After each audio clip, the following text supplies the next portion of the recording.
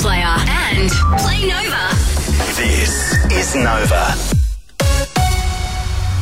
6:38, good morning, it's Ange Anderson. There's no doubt a few nerves as students in years 3, 5, 7 and 9 get ready for school this morning with more than 277,000 Queensland kids to sit their NAPLAN tests from today. It's the first time they've been held in March instead of May. The US has accused Russia of unsafe and unprofessional conduct after a Russian fighter jet collided with an American drone over the Black Sea while in international airspace.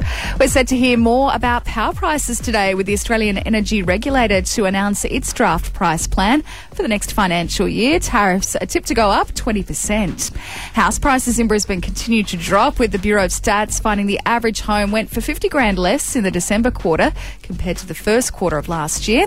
And Bali is planning to ban tourists from renting scooters, with police fed up after a spate of crashes from people breaking traffic laws. 6:39 right now. Mitch, what's the latest in sport? Just the one force change for the Broncos ahead of their matchup against the Dragons on Saturday night. Corey Oates' sideline stint, thanks to a broken jaw, has seen Jesse Arthurs take his spot in the run-on side. That match at Suncorp on Saturday night.